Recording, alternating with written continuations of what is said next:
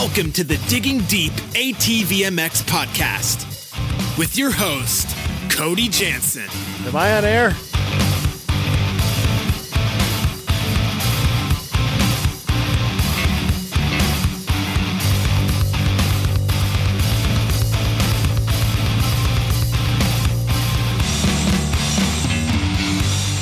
What's up, everybody?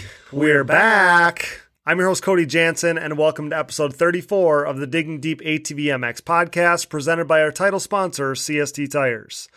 We have a little bit different kind of episode coming at you tonight, and I think you're going to thoroughly enjoy it. Assemble! This week, we banded a group of ATV racing insiders together to help us break down all that happened at the Three Palms doubleheader deep in the heart of Texas. There's so much that happened at the penultimate round of the ATV Motocross Nationals, we had to bring these three guys in to make sure we covered it all. In what may be a more morning show type format than you're used to here on Digging Deep, which so many of us enjoy with Pulp-MX and other two-wheeled podcasts, you'll hear from SSI Decal's lead man Ian Harris, Rip It Up Films himself Gloop Mahey, and Impact Solutions Casey Greek as we break down the racing and storylines coming into and coming out of Three Palms. No matter how plugged into the sport you are, or whether you are in Texas or not, you'll come away from the next hour with more knowledge heading into the season finale than you previously had. And we can't wait to share it with you.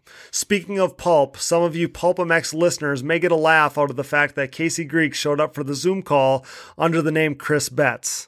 We all laughed about this as well, but to be clear, you can expect Casey to be much more insightful than Betts is. Later, you'll hear from working class hero Wes Lewis in the midst of a career best year and on the heels of clinching the Pro Mod National Championship, his first national championship ever. So looking forward to that. I want to get right into the show here, but we first need to thank our sponsors, and this week we need to thank a new supporter to the Digging Deep family. ATV Motocross is full of many great people, and leading that charge is the Launderville family at Launderville Steel Enterprises and Concrete Supply. This racing family-owned business is a steel and concrete supplier serving the entire United States. Launderville Steel is a full-service steel supplier of new and surplus steel, aluminum, and stainless steel products headlined by their 4130 chromoly tubing and plate. Furthermore, with over 25 years of experience, the concrete division can supply everything you need to complete your next business or personal project. Their central Midwest location enables them to easily serve customers across the United States. Launderville Steel loves their racing just as much as we do, making this partnership a perfect fit. For a quote or additional info, head over to laundervillesteel.com or give them a call today. Thank you, Launderville Steel Enterprises and Concrete Supply, and thanks to all of our partners, new, original, or somewhere in between. Thanks to our title sponsor, CST Tires, CSTTires.com. The Pulse MXR tire is the best tire on the market no matter what the terrain. Join the CST takeover today or prepare to be beat by someone who did. CST Tires, where passion meets the ground. Thank you to Motorsports Powerhouse and show sponsor, Yamaha. We are proud to be partnered with the winningest manufacturer of the past decade in ATV motocross and the #1 OEM supporter of ATV racing. The Digging Deep ATVMX podcast is Team Blue Crew. Thank you, Yamaha. Check them out at YamahaOutdoors.com. Thanks to another member of Racing Royalty and longtime sponsor of my personal racing efforts, Valvoline. For over 150 years, Valvoline has been dedicated to innovating and improving your riding and driving experience. The world's oldest oil company still leads the charge with unrivaled products and lubricants. Thanks to Team Valvoline for coming on board. Thank you to SSI Decals. SSI Decals is the decal choice of champions everywhere and is synonymous with the best decals and graphics kits on the market. Their track record speaks for itself. Champions choose SSI Decals for unmatched look and quality. Thanks to those guys. Check them out today at SSIDecals.com. It's an absolute honor to be partnered with Wienen Motorsports. We all know him as one of the toughest competitors ATV motocross has ever seen, and Chad Wienen has built quite the business within the industry as well. The same products he handpicked to help him win 6 AMA ATV Pro National Championships are available to you through Wienen Motorsports.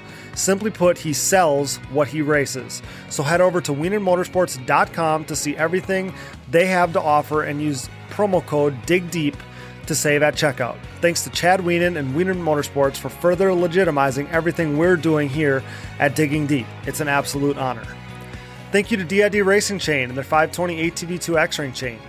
Team USA, Joel Hetrick, and myself trusted DID's unrivaled chain quality all the way to championship victory this past season. Wherever you go with DID. We are proud to be partnered with Gript Gloves. Gript is an ATV rider owned and operated brand with the rider in mind and keeping costs affordable the goal.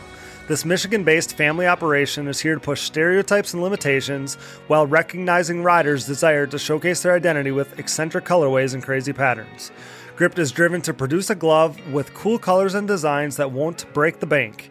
Get a grip on life. Check them out at griptgloves.com. That's GRIPT gloves.com and use discount code DIGGINGDEEP10 to save. Thanks to the Decker Training Facility. The Decker Training Facility at County Line MX is now open. This premier motocross training compound is located in beautiful Fountain, Florida, a short 40-minute drive from Panama City Beach.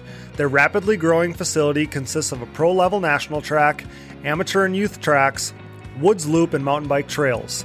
Everything you need to train comfortably all winter long is available on site, including private cabins, a full gym, RV hookups, bathhouses, garage, dump station, wash bays, and more. With accommodations for riders across the country and around the world, the Decker Training Facility will help you become the best rider you can be. Sign up for a group training session or a private lesson with nationally ranked pros. Train tougher, smarter, and harder this off-season at one of Florida's most luxurious facilities. For more information, go to DeckerTrainingFacility.com or find them on Facebook and Instagram. Decker Training Facility, your elite training experience. Thank you, Namura Technologies. Namura, pistons with an attitude. Namura has led the charge in the ATV and side-by-side market since 2001 with their wide array of pistons, rings, gaskets, and industry-leading top-end repair kits. To purchase, visit your local dealer or online at namura.com. That's NAMURA.com. Also, a big thanks to Bronco ATV and UTV components. Bronco has been the industry leader in replacement hard parts and accessories for all makes and models for over 15 years. Whether it's electrical components, engine internals like rods and cylinders, suspension parts, or bearing kits, Bronco is your hard part source when it comes to whatever you need for whatever you ride. BroncoATV.com. Thanks to Forworks Carbon for the continued support. Known for their hoods, seat covers, array of carbon parts, and so much more. Forworks is your one-stop shop to give your ATV a new and improved look with increased function this year. Head over to the social media pages or website today. Thanks to Forworks Carbon.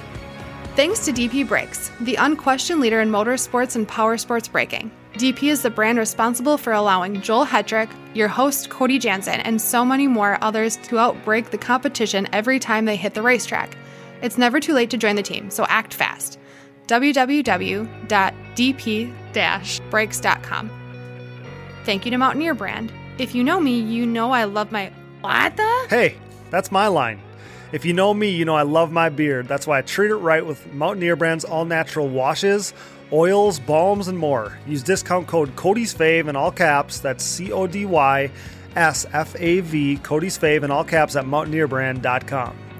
We're thankful for our partnership with Factory 43. Since 2007, this racer-owned company has been striving to offer a quality product that installs easy, looks good, and holds up over time, producing bumpers, grab bars, Nerf bars, and other accessories.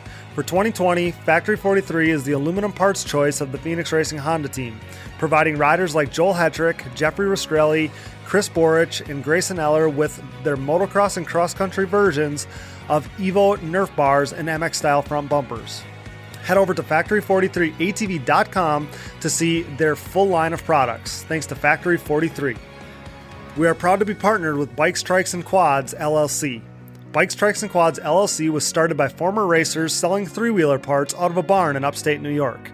Now 10 years later, BTQ LLC has over 40,000 new and used parts in stock, but they haven't forgotten their roots, still offering used OEM parts for three-wheelers, dirt bikes, ATVs, and side-by-sides. Parts are in stock and ready to ship with guaranteed delivery within 3 days, including free shipping on orders of over $50. Use discount code ATVMX at www.btqllc.com for $10 off of orders $50 or more. We're grateful to have Bikes, Trikes, and Quads LLC digging deep with us, support our industry's small businesses, and thank you BTQ LLC. We are proud of our partnership with Roman Health. On average, Americans are forced to wait 29 days to see a doctor in major U.S. cities. If you're dealing with a condition like erectile dysfunction, you want treatment ASAP. That's why our friends at Roman have spent years building a digital platform to connect you with a licensed doctor in your state from the comfort of your own home. Roman makes it convenient to get the treatment you need on your schedule. Just grab your phone or computer, complete a free online visit, and you'll hear back from a U.S. licensed physician within 24 hours. If the doctor decides that treatment is right for you, Roman's Pharmacy will ship your medication to you with free 2-day shipping. Plus, there's no commitments and you can cancel anytime with Roman. So if you're struggling with ED, go to getroman.com/digging for your free online visit and free 2-day shipping. That's getroman.com/digging for your free online visit and free 2-day shipping. Thanks as always to Evans Waterless Power Sports Coolant. Upgrade to Evans now to avoid overheating and boil over next time you hit the track. When conditions are at their worst, Evans is at its best. Use discount code DIGGINGDEEP20 to save at checkout, evanscoolant.com. Thanks to Blenders Eyewear, whose Life in Forward Motion brand is the perfect fit to partner with our podcast. You won't find better shades for a more attractive price anywhere else. Use discount code DIGGINGDEEP20 to save on the trendiest shades on the market. BlendersEyewear.com. Thanks to Avocado Green Mattresses. The Avocado mattress offers zoned back support with an internal support unit, meaning whether you are recovering from a hard day of riding or relaxing on a Sunday morning, you are experiencing next-level comfort. With a 100-night sleep trial, free shipping and return pickups, and a 25-year warranty, getting your Avocado Green mattress could not be any easier. Step up your sleep game by visiting avocadomattress.com. From our new partners to our original sponsors, thanks for supporting the #1 podcast in ATV racing and making this dream a reality for both us and our listeners. We pride ourselves in partnering with only the best brands inside and outside of the industry, so better your riding experience and your lifestyle by supporting the sponsors who support us. And if you enjoy the show, the best thing you can do is support our partners. If you're interested in becoming a partner of the show, shoot me a message or email today for more details. We are running a discounted partnership rate to assist small businesses, so message or email us today to keep your brand relevant. Once again, thanks to all of our sponsors. All right, guys, we're stoked to bring you a panel of gentlemen tonight to help cover what happened in a pivotal weekend down in Texas at Three Palms, the doubleheader. Let me first introduce owner of SSI Decals, Mr. Ian Harris. What's up, Ian? Thanks for all the support of the podcast and for joining us tonight. Hey, Cody.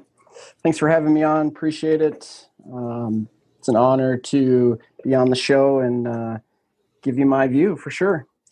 Yeah, so happy to have you, buddy. Next up, brought to you by Namura Technologies, Bronco ATV and UTV components. He's an ATV racing mogul, the man behind Rip It Up Films, Mr. Gloop Mahey. Thanks for coming on, Gloop. I appreciate it. I'm ready to get started and talk about what happened last weekend, and thank you for having me on the show. Yeah, we've been trying to make it happen for a while, so I appreciate you fitting us in. And this last guy said he had to come on this week, so he was a late entry, but we made it happen. Brought to you by Launderville Steel, and he's here to stir things up from Impact Solutions. It's Casey Greek. Welcome back, brother. Thanks, Cody. It's been a little while since we've done this, and a little different pace for this show. So excited to be here and excited to see what we can hash out this weekend. Yeah, I'm looking forward to it. I'm stoked to have the trio of you guys here to join me. And all of you are so plugged into the sport. And on top of that, we were all in Texas watching all the craziness go down. So I'm excited to talk about the racing. So, let's just dive right in here. So obviously the biggest storyline coming into the weekend was the title battle between Joel and Chad. 7 points separated the two coming in. And that meant that Joel had to win 4 of the final 5 motos to guarantee a title. And honestly, in what was probably the most impactful weekend of professional ATV racing we've ever seen, with 3 motos and all those points up for grabs, I don't think you could have come up with a better venue for the battle, because it was sandy, so that typically would lend itself towards Chad, but it was also jumpy and technical, which, we typically associate with being a Joel Hetrick style racetrack. So I guess what I'm saying is I think the track was built in a way that wasn't partial to either title combatant. So Gloop, what did you think when you first saw the circuit coming into the weekend, and what did you think of Three Palms as a whole? Well, at first when I showed up, looked at the track, looked at the other tracks at the facility, and I was like, which one are we racing at? So obviously all the flags are on the main track right there when you go in. I thought it was cool in general just to be at a different facility. We don't get to go to many different facilities.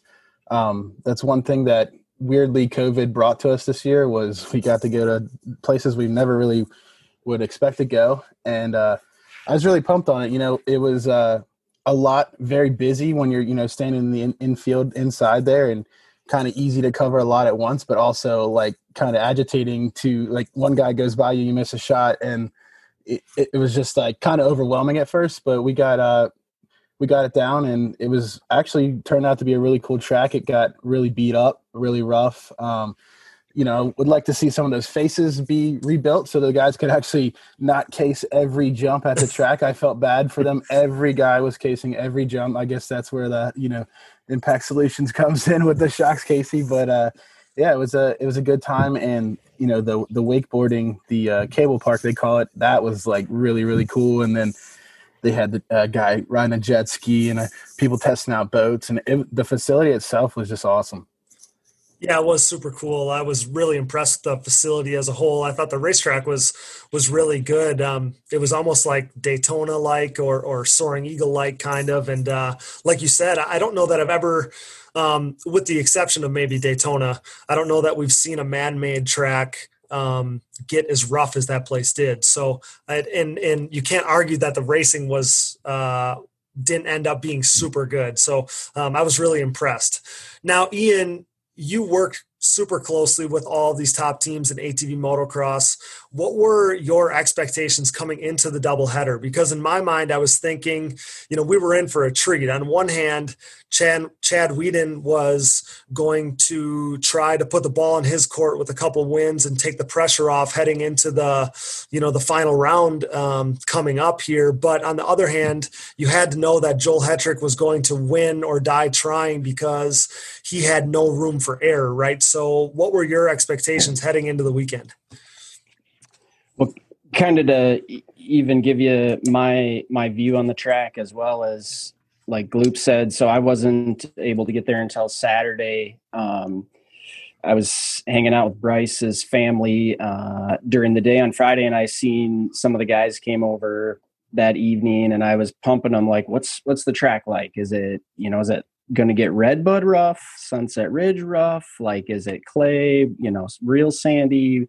What's the surface like? And I was getting mixed reviews from them all. Some of them are like, oh yeah, it's going to get gnarly out there, super rough. And some are like, oh, it'll get rough, but not too bad. And so then, in your mind, you're like trying to figure out who it's going to favor, what riders it's going to favor least, most, how it's going to pan out. And got there Saturday. I was impressed with the facility. I mean, it was top notch. Absolutely. And, I've seen the first gate drop and Bryce comes around there. I'm just like, dang, that kid definitely can start. Yeah. He's got a little advantage there, being there before that metal surface on the starting gate and so on, but whatever, that's, it's no different. Everybody has to start there, and it's no different than going on a different track. But from that point, and, those guys coming around, I was like, not real sure how everything was going to end up, because he was, obviously going to put up a fight. And then all of a sudden that inside corner gets jammed up, and I seen Chad just rail around the outside, and I was just like, oh man, here we go. So I mean, like you said, it was do or die for Joel. I mean, he's had to put it all on the line basically to get, gain any points he could possibly. So yeah. Absolutely. I mean, like I said, as spectators of this thing, it couldn't be any better for us, because you have the two title guys. They're gonna go all out for it. You have a couple wild cards like Bryce, and so yeah, it was super exciting. I thought the track was really good. Like you said, I thought it made for some really good racing down the stretch, and it was exciting. Like Gloop said, it's exciting to go to some new places races. So yeah, we'll get a little bit more into the racing here. Casey, you helped commentate the races and had a bird's eye view for this thing. So Chad comes out in the first moto, passes Bryce early, and wins that first moto of the weekend. Joel pressured him throughout the moto, but Chad gets it done. And after the very first moto, I guess, of those last 5 that we had been talking about what had to happen and the math and all that stuff, Joel had no room for error after that very first one when Chad made that happen. So Casey, take us through that first moto a little bit. Yeah, definitely. I think, obviously Bryce shot out there like a rocket, got himself in the position that he wanted to be in. And I think Joel chose that line in that sense of let's get in there inside of Bryce or go inside with Bryce. And it just so happened Bryce just made a little bobble, held him up. And man, I've never seen in my life Chad Wienen railed outside of a berm that fast. And it was just like a slingshot. And from where I was standing, you couldn't see what had happened to Bryce and Joel. You seen that they had control of the first turn, and then coming into that second turn in the right hander there, you just thought they were going to pop up and control it, just the way that we would all inflict what is going to happen there. And all of a sudden Chad comes to the tabletop first, and there's no Bryce, no Joel, and everyone's freaking out. And then here they come, and come to find out a little bit later on, there was a little, not a mishap, but just a small mistake in there, and that's what kind of caused that. And then it was just a dogfight from there. I mean, Joel would come in, put the time in, put the effort in, and get into Chad. And Chad did Chad. He just rode a solid race. So from the standpoint that we had as a race in general, it's unbelievable. From a pressure standpoint for Joel, losing that first moto, I think it really turned on the pressure for the second moto and for the third moto, and then going into SOB. And, we'll discuss the second moto and further here in a little bit. Absolutely. Yeah, from the very beginning in that first moto, those two set a precedent for what those 3 motos were going to be like. And Joel just about made the move in that like big, their little roller tabletop and then big like tabletop triple thing. He had just about made the move there with using that outside line, and Chad covered it just like he covered all the rest of the racetrack throughout that race. And it was crazy, but those two guys were going fast, and Ian, I mean, I'm gonna come back to you on this one because you're close with you're close to that Ford Brothers Racing program there. Bryce grabbed the whole shot in that first moto, like we talked about. He held off a race charge from Thomas Brown, and Ford's had told me that was the first time that the big 3 of Wienen, Hetrick, and Brown had been split up when there wasn't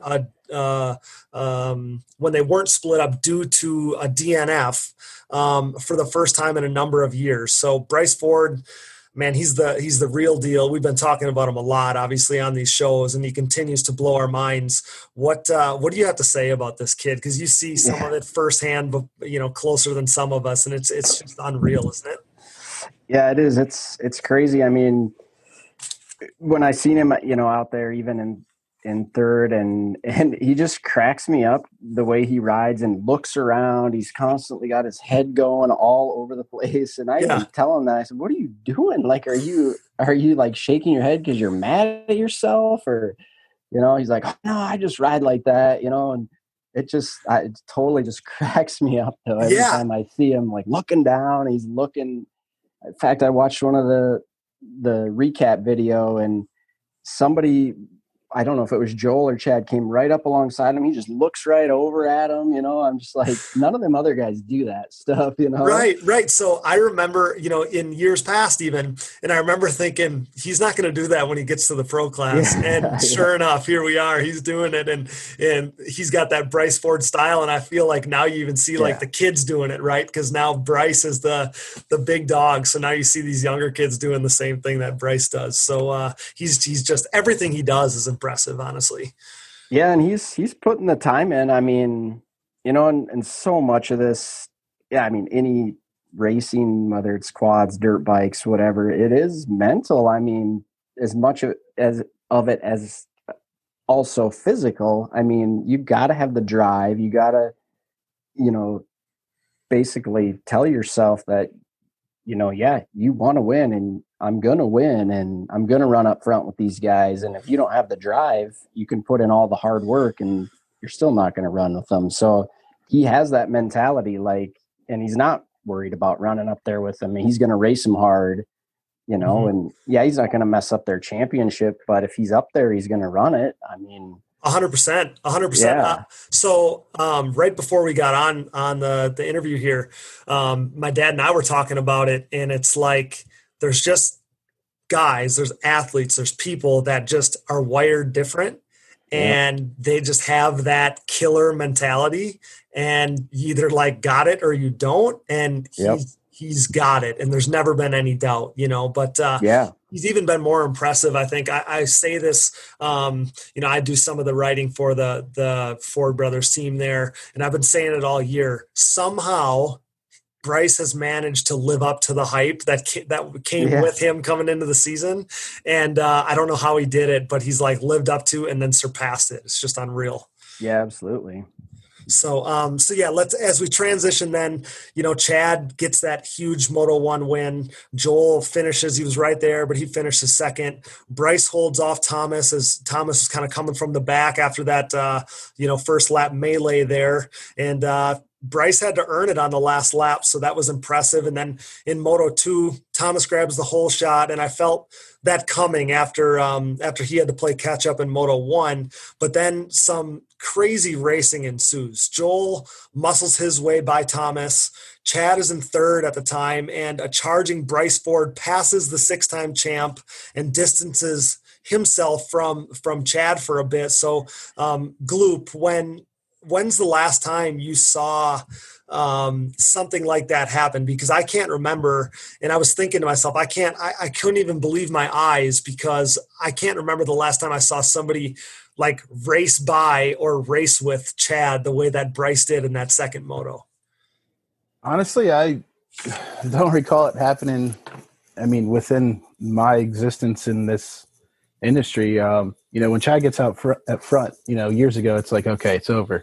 That's just, you know, he's smooth. He's calculated. It's, you know, it's Chad Wienen. And it was really cool to see, you know, Bryce pass him, get a little gap, and then later on keep up with those guys, like kind of make some moves in corners that looked like Bryce was going to pass. And it was really actually cool to see someone battle with these guys, like you said, first year pro.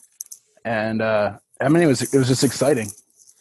It was super exciting. And I don't know that if you go back and look at the lap times or whatever, I don't even know that fully tells the story, because for a couple laps there, maybe like lap 2, 3, 4 or something like that, in that range, Bryce looked like the fastest guy on the racetrack. Like he came from kind of a gap back and, you know, passes Chad, runs up on the guys ahead of him. It was super impressive. So yeah, that was crazy. And that second moto was the one moto where, you know, Joel kind of distanced himself. That was the one moto where, you know, it wasn't really tight 1 and 2.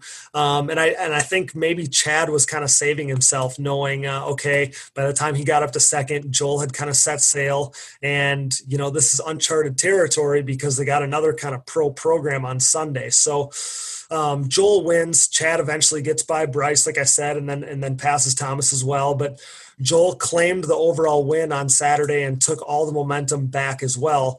So Casey, like I said, you were commentating. What stood out in that second moto for you? I think, I mean, like anyone, just the sheer raw speed of Bryce Ford. I think none of us are surprised by it. I guess they're on our professional level, like we've all expected it. But like little Brycey's getting dicey with these guys, and I think that's an amazing feat when you get into the level of Thomas, Joel, Chad, you know, and you know, you kind of nailed it right there. I think once Chad got into the second position, he knew they're going to split motos, no damage done, no real gang, but he knew he had this extra moto on Sunday, and that was where he wanted to make the decision for the year. Or for the championship, I would say. Yep. And, you know, going into that last moto or the Sunday morning moto, he's obviously put it all out there. So it's one of those things, I think, with Bryce developing and maturing into the professional racer he is, Chad's going to race him. But at the same time, Chad, and no offense to Bryce, but Chad's smarter than Bryce when it comes to racecraft.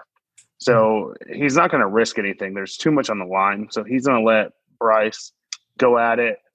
And it's spectacular for us as fans. Like, you're a race fan, I'm a race fan. Ian, Gloop, like, the only reason we're all still doing this and involved with this is because of being race fans. So the racing, I would say, for the first 4 or 5 laps is just incredible right now. And then when you throw the element of the hype of a pro rookie, and then you get the seasoned veterans, Thomas, Joel, Chad, those guys, and then there's other guys that are starting to insert themselves into this equation. We are in the driver's seat of having some of the best racing that we've had in many, many years. 100%. Yeah, 100%. It's so refreshing to see a guy like Bryce get up in the mix. And then just like you said, I mean, he's been so racy that I don't remember a time when we've seen anything like this. So I want to take a second to do the full rundown as we kind of complete our coverage of day one there. So Joel gets the overall, like we talked about, Chad second. Between those two, they ended the day same as they started the day in points wise. But for Joel to just outright win this thing, guaranteed, he was going to have to win the next 3 motos. Thomas rebounded after that kind of comeback ride he had to have in the first moto. He finishes 3rd overall. He puts it on the podium. Bryce Ford finishes 4th with the 3-4 scores. Nick Janusa, he rounded out the top 5. Just like that, Nick is kind of back in the driver's seat for that top 5 in points spot for the 6th year in a row. So that's pretty impressive. 6th overall on the day was Logan Stanfield. I thought that was pretty monumental for him because that backed up that top 5 that he had in the round previous. Wes Lewis finished 7th, which was super impressive. He's just so steady. He's coming up later on the show, so we'll hear from him. But great ride for Wes Lewis there in 7th. 8th was Brogan Geyer. That's his first top 10 of his career, so good for Brogan. 9th overall was Cody Ford. That's his first top 10 of the season, so super good job for Cody there on home turf in Texas. Rounding out the top 10 was Hayden Mickelson, so super good ride for him.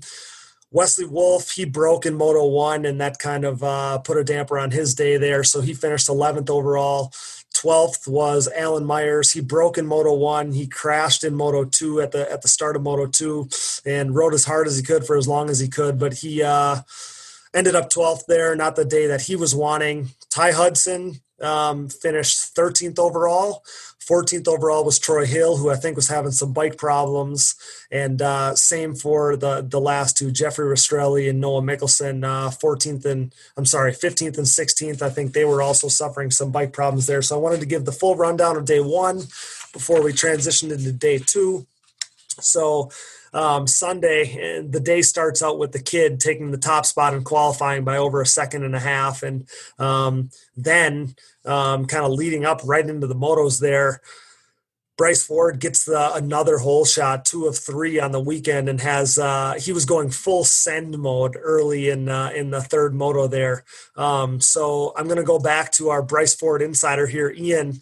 What was the feeling like under the tent after Bryce took the top spot in qualifying on Sunday morning, and then leading into that first moto on Sunday?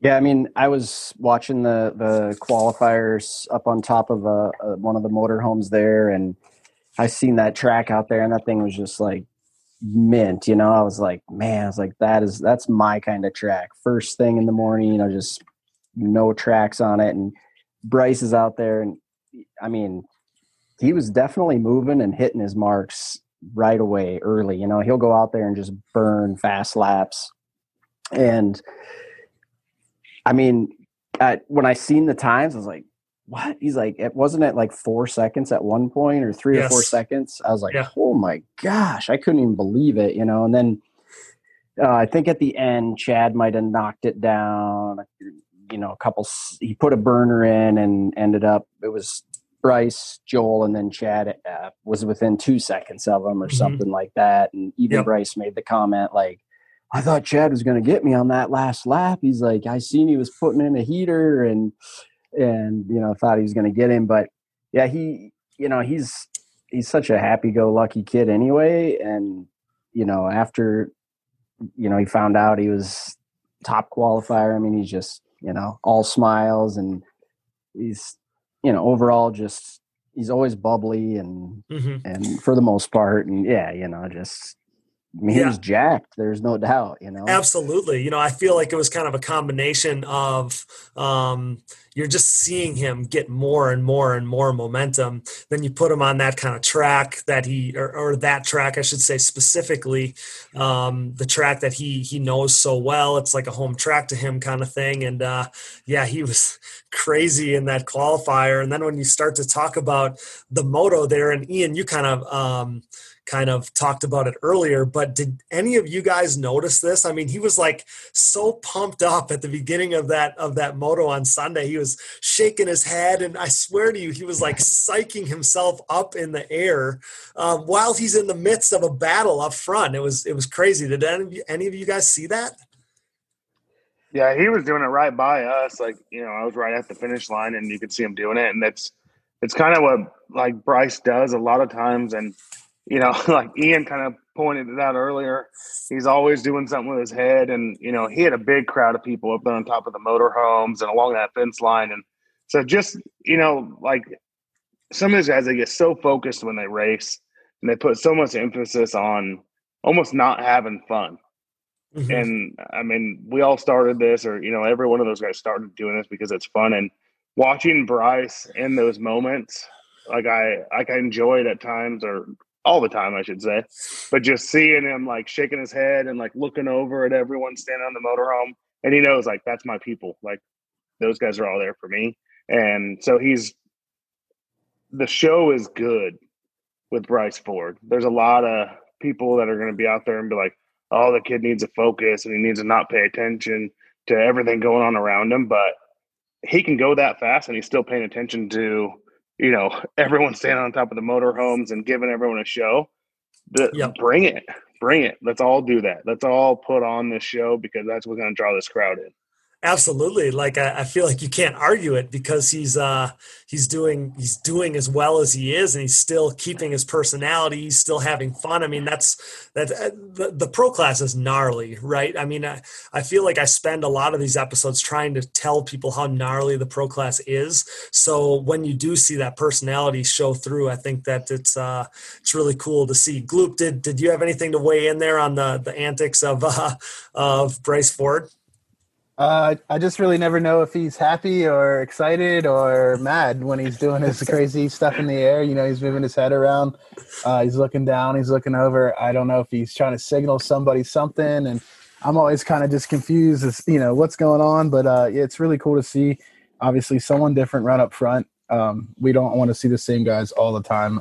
I've been doing this a long time. We always have seen the same guys for the last couple of years. So it is cool seeing someone new, fresh to the top three. Absolutely. It's a good time to be an ATV motocross fan for sure. So Joel gets by Bryce early in the first couple laps there, I'd say, of that third moto. Chad's still back in third, and Gloop, I'll go right back to you. I was thinking for sure that Joel was going to set sail there. Is that what you were expecting? Because I'm sure, we've seen this thing before. Like on Saturday, I was talking to somebody at my pit prior to the second moto, and I'm like, man, I've seen this so many times. Like if Chad wins the first moto, Joel just counters and wins the second moto, right? Like we've seen it so many times. So in that third moto, Joel gets out front, and I think he's just going to walk away. Were you kind of in the same train of thought there, or tell me what you were thinking as you see Joel take the lead and Chad's still in third? What's the when did he get to like out front? What's on what lap? Joel, I think it must have. I think Bryce officially led one lap, and then Joel took the lead. Okay, yeah. So, where I was towards the finish line, there was that little table, big table, kind of like a triple thing. Yep.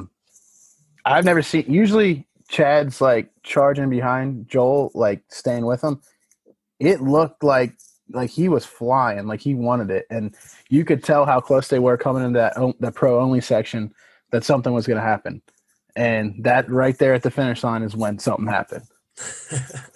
Yeah, it's crazy because I wasn't necessarily expecting it. And then I don't think I was expecting the move right there, I don't think. So we all know what actually happened. Gloop, mentioned it right there. And maybe the clutchest move of the year, Chad makes a move for the lead on Joel. So Casey, again, you were commentating. I think you said that spot was blind to you at the time. I'm sure you've seen the footage since then. Take us through that move that Chad made for the lead. And, like I said, that was probably the most pivotal move of the year. And then talk about how the rest of the moto played out there. And that could be the most important move of the year in general. At this point in the series and what's going on right now, I mean, that's by far like the most clutch move that Chad, or if this role was, reversed, could have been in the entire thing. But it really led down, Bryce setting a blistering pace. Joel made a pretty ballsy, inside pass going back to the backside of the track. And I'm like, okay, he just put himself in his position. Joel's doing what Joel does. And Chad was in third, and Bryce was obviously no slouch and really a thorn in Chad's side. So when they come back towards us, say from the announcing tower, the front side of the track there, Chad had closed on Bryce. I'm like, whoa. And it's kind of like what Gloop said, Chad was just hungry and just it's all now. And Chad's typically a later moto guy. And so here's a sprint that he's throwing out there right now. And he put it inside Bryce, and he basically told Bryce, welcome to the pro class. Here's my tires. Boom, pushed Bryce out of the way. Still hit the double to the single out. Made the right-hander. And he was making it a foot further than Joel was in that pro-only section. Yep, he was. Over the double that was almost right in front of the finish line. Yep. And in the next corner, he was just running over almost the backside of Joel that quick. And I'm like, I can't even process it that fast as it all happened. And he did what anyone would have done. I mean, he gave Joel a little bump. I'll say it. It is what it is. I would have done the same thing. Joel would have done the same thing. I may have done it worse. Chad may have done it worse if he would have had to. Joel may have done it worse if he had to. It's racing. These guys are racing for livelihoods. Pride, everything is on the line. So hats off to Chad. He put it in early. He made it stick. And, Joel flat out said, I wasn't 100% happy with my riding. There was one pivotal mistake mid-moto.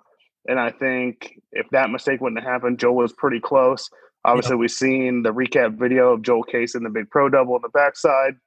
That was a pivotal moment. The corner before it, Joel had a little bit of a hiccup in that corner, didn't get enough to get over that double, bounces head off the handlebars over that double, makes the right-hander, bounces head off the next one. Yep. Moto over. Yeah. You're not going to make three mistakes in a line and beat Chad Wienen. Right. I saw that the casing of that big double on the replay video, and I thought I could literally feel the momentum. Man, something like that takes the fight out of a person, and Joel kept coming back. He kept fighting. I'm glad you mentioned too that there was a couple jumps on that track, but specifically that one in the pro section that you were talking about where Chad was just getting over him so clean. And if you add up that, a little spot here and a little spot there and a little spot there where it's even just that 1% less effort that Chad needs to give to get over the thing and land it cleanly, that's all going to add up. And I found myself on the side of that track watching, Chad and Joel, obviously, but watching those guys just lap after lap after lap. They're going the same speed, not slowing down. And honestly, in that third moto, I was thinking maybe Joel was going to have a little bit of an advantage because like we alluded to earlier, Chad likes the track getting rough. And I was worried that maybe we weren't going to see that, kind of real even dogfight for these guys because the track was going to be smoother. And that didn't really end up being the case. I mean, Chad just looked like he just went out there and bulldogged, and the pace was absolutely crazy for both of those guys. It's like they just keep pushing each other to go faster and faster and faster. So with that win, Chad is now 10 points ahead with 2 motos remaining. He doesn't have to beat Joel in either moto at South of the Border. Gloop, I'm going to throw it back to you. You are you're around these guys, and like you said, you've been around them for many years now, weekend in and weekend out. Were you surprised with the outcome? Because I wasn't surprised with. I guess I would say I was surprised with maybe the way that it played out, but I thought that Chad would come out with some serious urgency in that third moto, and I think he even came out with more urgency than I would have expected. And now the ball's kind of in his court as we head into South of the Border. I kind of didn't really know what we would see, being that it was an extra moto that we haven't had before. I didn't know how rested or how people can take another extra moto or a day after a full 2 qualifiers, 2 motos, how they could handle that. So I didn't really know what was going to happen there. I didn't even know that Joel cased that big double. I saw that in the footage later, and I was like, holy crap. Like, that was a hard hit. Other than that, like, I was kind of expecting a couple other guys to be up front with them more. And I didn't even look into it, what happened to those guys, but I know there was a lot of battling back mid-pack, and I don't know if what happened to Thomas? Does anyone know where Thomas was that moto? Ironically, he broke a chain. Oh. Yeah. See, I didn't even see that from where I was filming from. He was jumping that inside line right after a couple turns after the finish line tabletop, and I was watching Joel do it too, trying to gain on Chad. He would launch that thing, like literally launch it, and there was some ruts on the outside they were catching, and that's what Thomas caught, those ruts, and it just you're exactly headed to that triple by the kind of by the freeway there. And it was really interesting. I was wondering if that played a role in that. It had to have, because that's where the chain came off or broke, but they were like jumping that single and then jumping out of the train track ruts to get to like the smooth line. And that's where Thomas's chain broke. So, but unfortunately for Thomas, he broke there, and then that kind of paved the way for Bryce to kind of, he ran with those front 2 for a good share of that moto. So not just did he finish third, but he was a factor in that one for a lot of the motos. So, Ian, were you impressed by the fact that he kept Joel and Chad in his sights for so long? And tell us about the emotions following, the second career podium there for Bryce following that race. Yeah, I was real surprised that, not knowing if he's going to be able to hold his pace or not. In fact, I was earlier today looking at some lap times from that moto and just comparing them to Joel and Chad's. And he was running right like 203s, 205s consistently the whole moto with those guys. And he kept him honest, that's what's so cool about it. It's bringing it to another level, and it's so good for us fans to be able to see some fresh blood up there. It's like, it just puts a smile on my face too, just to not just because it's a different person, it's awesome. And it's so cool.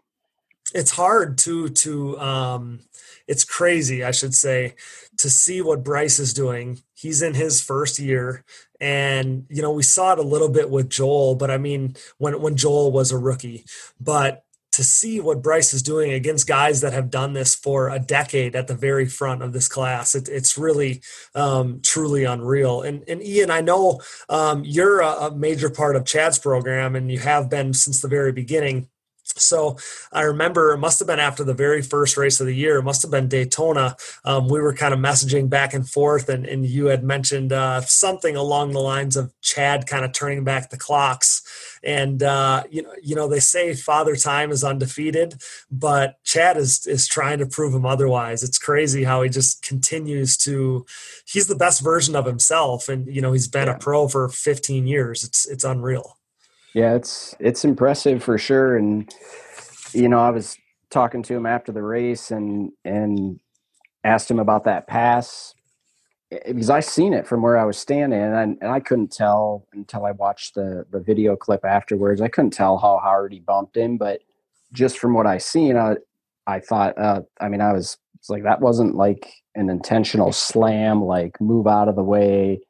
And then I just asked him, I was like, man, that was a good pass. How'd you get around him? He's like, honestly, I didn't even mean to like bump him. I came in there. I was basically going to panic rev him, and he must've like just hit the rut a little too hard or something, just checked up more than he thought he was gonna. And Chad just bumped him enough to move him out of the way. And, wow. Yeah, I mean, it's like you said, I mean, I've, been part of his program for a long time, and, it's crazy. It's, just to see the age difference from him to Bryce, and he's just still a machine out there. It's just mind-boggling. Yeah, he's incredible. And I think it's easy for any of us sports fans in general of any athletes or sports, but to take for granted what we're seeing.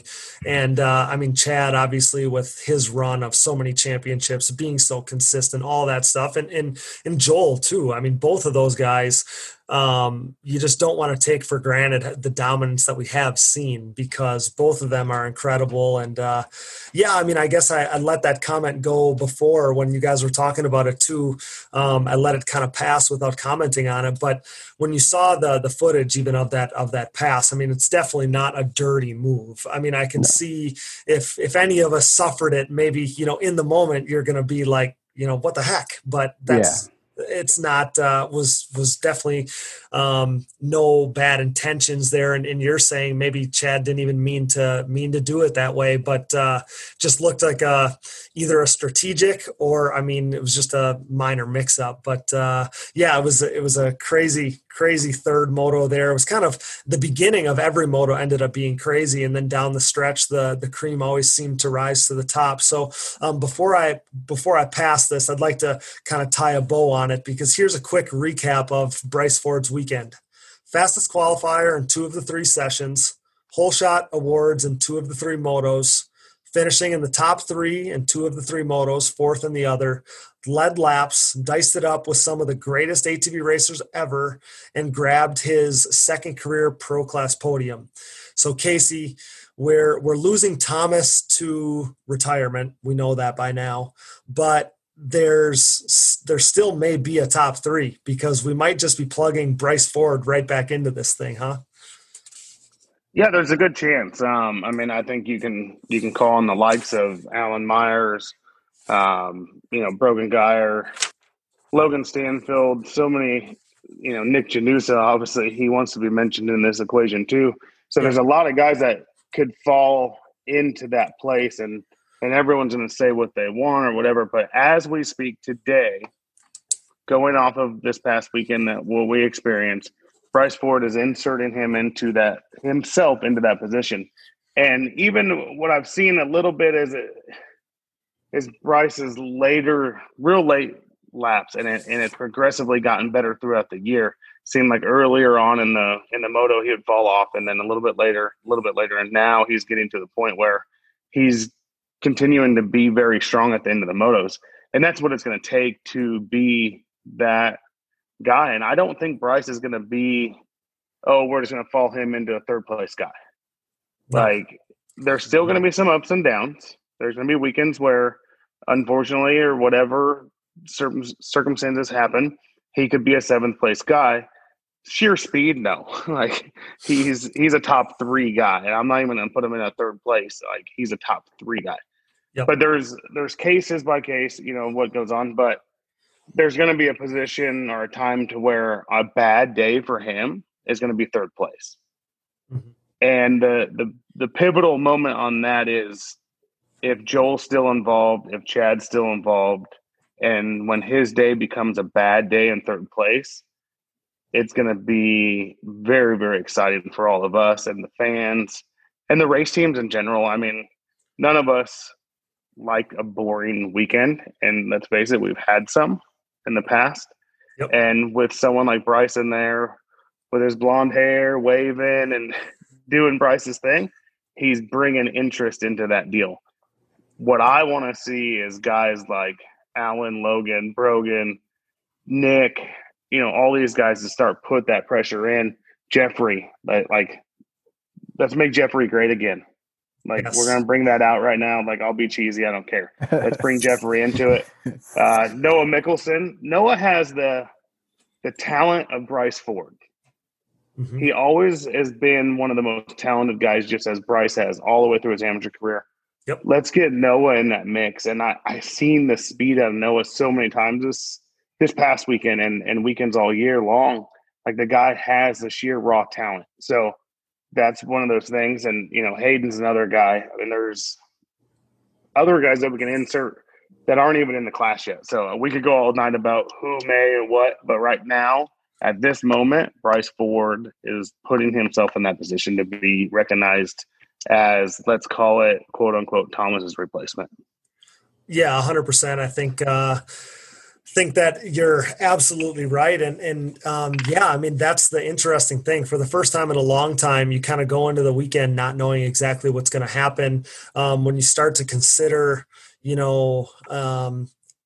like Bryce has done a little bit more than some of those other guys. He's just looked more of a contender almost, specifically this past weekend. But then, Brandon Hogue, and he had some flashes early in the year. That's another guy that we didn't mention now. I mean, that's another guy going forward that can get back up there.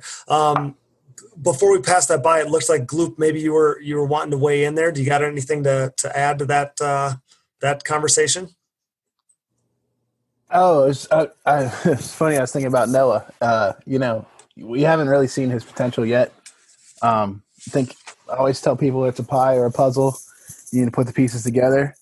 I'd like to see him want it more, and I think we can see some speed out of that kid. He's fast. He's very naturally talented, and if we get those pieces together, I'd kind of like to see him up front. That's kind of really all I had to say on that one. Perfect. No, I'm glad you weighed in there, though, because, I mean, I've said on previous shows, too, I've seen it as well firsthand. Like, his natural talent is crazy, and I think it rivals just about anybody. So he pieced it together in that third and final moto, and put together the best ride of his season in his career. So let me run down the full results from that final third moto. So Chad Wienen, big win for him. Joel Hetrick second. Bryce Ford gets a second career podium there in third. Nick Janusa puts together a really good weekend for him. He was fourth overall on Sunday. Alan Myers, he rebounded from Saturday, finishes in the top five on Sunday with a fifth there. Wesley Wolf, he also rebounded, finished sixth. Jeffrey Rastrelli, he rebounded and finished seventh, who had a tough day on Saturday, so he finished seventh. Good to see Jeffrey at least back in the mix there a little bit. Noah Mickelson, like I said, eighth overall for him on Sunday. Super impressive. We know he's got something in him. It's just kind of figuring out a way how to tap into it. So season and career best for him with eighth overall. Ninth was Logan Stanfield. He's now got a stranglehold on that top 10 spot with only two motos remaining. So good ride for Logan there. 10th overall for day two was Cody Ford. That was another top 10 for him. So that was good. Wes Lewis was 11th. Hayden Mickelson was 12th. Brogan Geyer was 13th. Ty Hudson was 14th. Thomas Brown, he broke a chain. We talked about that. He was 15th. And Troy Hill did not start in that third moto. I think maybe he was having some bike problem. We'll get right back to the show, but now a word from our sponsors. And thank you for listening to these ads. Without these great companies, none of this would be possible. Show your support for the people who support us. Before Digging Deep was even a reality, back when it was just an idea, CST Tires already believed in us, which is fitting because no one believes in their tires more than I do. Our title sponsor, CST Tires, and their Pulse MXR tires continue to hook every rider strong enough and willing to grab a handful of throttle after mounting them on their ride. Used by Thomas Brown to win races and clinch a third straight Quad Cross of Nations title, Nick Janusa when he grabbed his first career Pro Class podium, and myself, Cody Jansen, as I rode my Pulse MXR fronts and white label soft compound rears to a 2019 National Championship in the Junior 25 Plus class. The Pulse MXR tire, available in soft and standard compounds, offers the highest level of traction, most predictable cornering, and superior wear characteristics when compared to the competition. Visit CSTTires.com to join the CST takeover today or prepare to be beat by someone who did. CST Tires, where passion meets the ground. Anybody that I've gotten to try them, I've heard nothing but positive things back. We're proud to be Team Blue Crew here at the Digging Deep ATV MX podcast. Why choose Yamaha? Look no further than Chad Wienen's 6 championships in the past 8 seasons aboard his Yamaha YFZ 450R. Not to mention, Yamaha is the leading OEM supporter of ATV racing, and their support of this podcast proves it. For the 2020 ATV MX season, Yamaha's Blue Crew Racer Support Program will offer payout and prize opportunities, including a chance to win a brand new YFZ 450R. For more information, head to YamahaOutdoors.com and follow them on social media at Yamaha Outdoors today. All hail Blue Crew, the #1 OEM supporter of ATV racing. For over 150 years, Valvoline has led the charge by being dedicated to constant improvement and innovation across all disciplines of racing. Valvoline has sponsored some of the greatest names in motorsports, and for the better part of a decade, I've been fortunate enough to be part of the historically great Team Valvoline. From my commuting vehicles to small engines, race quads, and everything in between, I trust nothing but Valvoline in all of my equipment. I've experienced increased function and durability as well as a longer life expectancy thanks to Valvoline's array of products and lubricants. Since 1866, Valvoline has been focused on bettering your experience, whether on road, on track, and everywhere in between. Upgrade to Valvoline today and check them out at valvoline.com. SSI Decals is a name synonymous with ATV racing, synonymous with big-time success, and absolutely synonymous with the best-looking decals around. An offshoot of their parent company that was established in 1947, SSI first took shape from owner Ian Harris's passion for ATVs. With what started as just making numbers and decals for riders like Chad Wienen, the company quickly took off, and today you couldn't imagine ATV motocross without SSI decals. The graphics maker and designer now supports all the top teams in ATV motocross, as well as teams and riders racing GNCC, Work Series, Pro Motocross and Supercross, Canadian Pro Motocross, short course off-road trucks, UTVs, snowcross, and, oh yeah, 6-time NHRA World Champion Clay Milliken. No project is too big or too small for SSI Decals, making your identity stick with championship-level graphics. Head over to SSIDecals.com today and then maybe call the doctor because things are about to get sick. The Digging Deep ATV MX podcast is brought to you in part by DID Racing Chain and their 520 ATV2 chain. This patented X-ring chain boasts a steel alloy construction for reduced weight, increased strength, and a longer overall chain life, making it the optimal ATV racing chain. Pick up an ATV2 chain today at your local dealer or wherever DID chains are sold. Don't forget about their motocross, off-road, and street bike chains as well. Wherever you go, go with DID. Hello listeners, this is Chad Wienen, 6-time AMA ATV Pro National Champion, an owner of Wienen Motorsports and proud partner of Digging Deep ATV MX podcast. The two of us share a strong passion for ATV MX. Owning my own team gives us the ability to handpick the best products on the market for our racing program. With consistent testing, research, and development, we are confident that when choosing the products we believe in, our customers will be satisfied in building their own race program as well. We race what we sell. With brands like Fox Shocks, Walsh Racecraft, SSI Decals, Wrath Racing, and Hinson Racing, just to mention a few, go to check out WienenMotorsports.com to see the full lineup. Enter discount promo code DIGDEEP at checkout. Enough talking already. Get out and get some fresh air and go ride. Hope to see you at the track soon. We are proud to be partnered with Numera Technologies. Since 2001, Numera has led the charge in the ATV and side-by-side market, covering more applications than anyone else in the industry. Nomura's advanced piston technology uses a NASA-exclusive aluminum alloy that helps to reduce expansion rates, that allows for tighter tolerances, and leads to higher overall engine performance for your machine. For more information about Nomura's wide offerings of pistons, rings, gaskets, and industry-leading top-end repair kits, visit your local dealer or online at www.nomura.com. Nomura Technologies, pistons with an attitude. We are pleased to be partnered with Bronco ATV and UTV Components. Bronco has been an industry leader in replacement hard parts and accessories for all makes and models for over 15 years. With a catalog that includes a full line of electrical components, engine internals like rods and cylinders, all the way down to suspension parts and bearing kits. Bronco is your hard part source for whatever you need for whatever you ride. Available exclusively through distributors around the world. Visit your local dealer or online at broncoatv.com. The Digging Deep ATV MX podcast is also sponsored by DP Brakes, a longtime supporter of ATV racing and the world leader in sintered brake technology. DP has been dominating the ATV world for decades by supporting the best four-wheeled racers on the planet. 2020 is no different, with an impressive lineup including AMA ATV Pro Class champion Joel Hetrick and Phoenix Racing Honda team, Cody Jansen and his 2019 Junior 25 Plus National Championship, Baldwin Motorsports, Nick Januza, Wesley Wolf, and much more in the ATV motocross. In GNCC Racing, DP has 16 of the top 17 pros heading into 2020. This includes the champ Walker Fowler, Bryson Neal, Chris Borich, Cole Richardson, Jared McClure, Adam McGill, and more. These riders continue to appreciate the high performance and impressive durability that their DP brakes have to offer, products that ultimately help place them on the top of the podium. Available at www.dp-brakes.com. Purchase at your local dealer or message us for the contact info today. What are you waiting for? Join the best ATV riders in the world on DP Brakes. Forworks Carbon's innovative lightweight products include top-notch seat covers, carbon fiber, and plastic hoods, gas tank covers, exhaust shields, shock guards, and much more. Whether you have an ATV, UTV, or snowmobile, Forworks has the goodies that will improve your ride and make you salivate. We trust Forworks for increased function and a sexier look, and you should too. Forworks Carbon, always working hard to bring high quality and innovative parts to the market.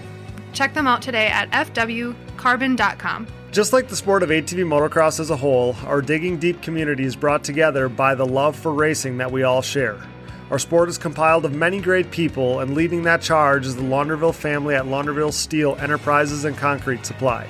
This racing-owned family business is a steel and concrete supplier serving the entire United States.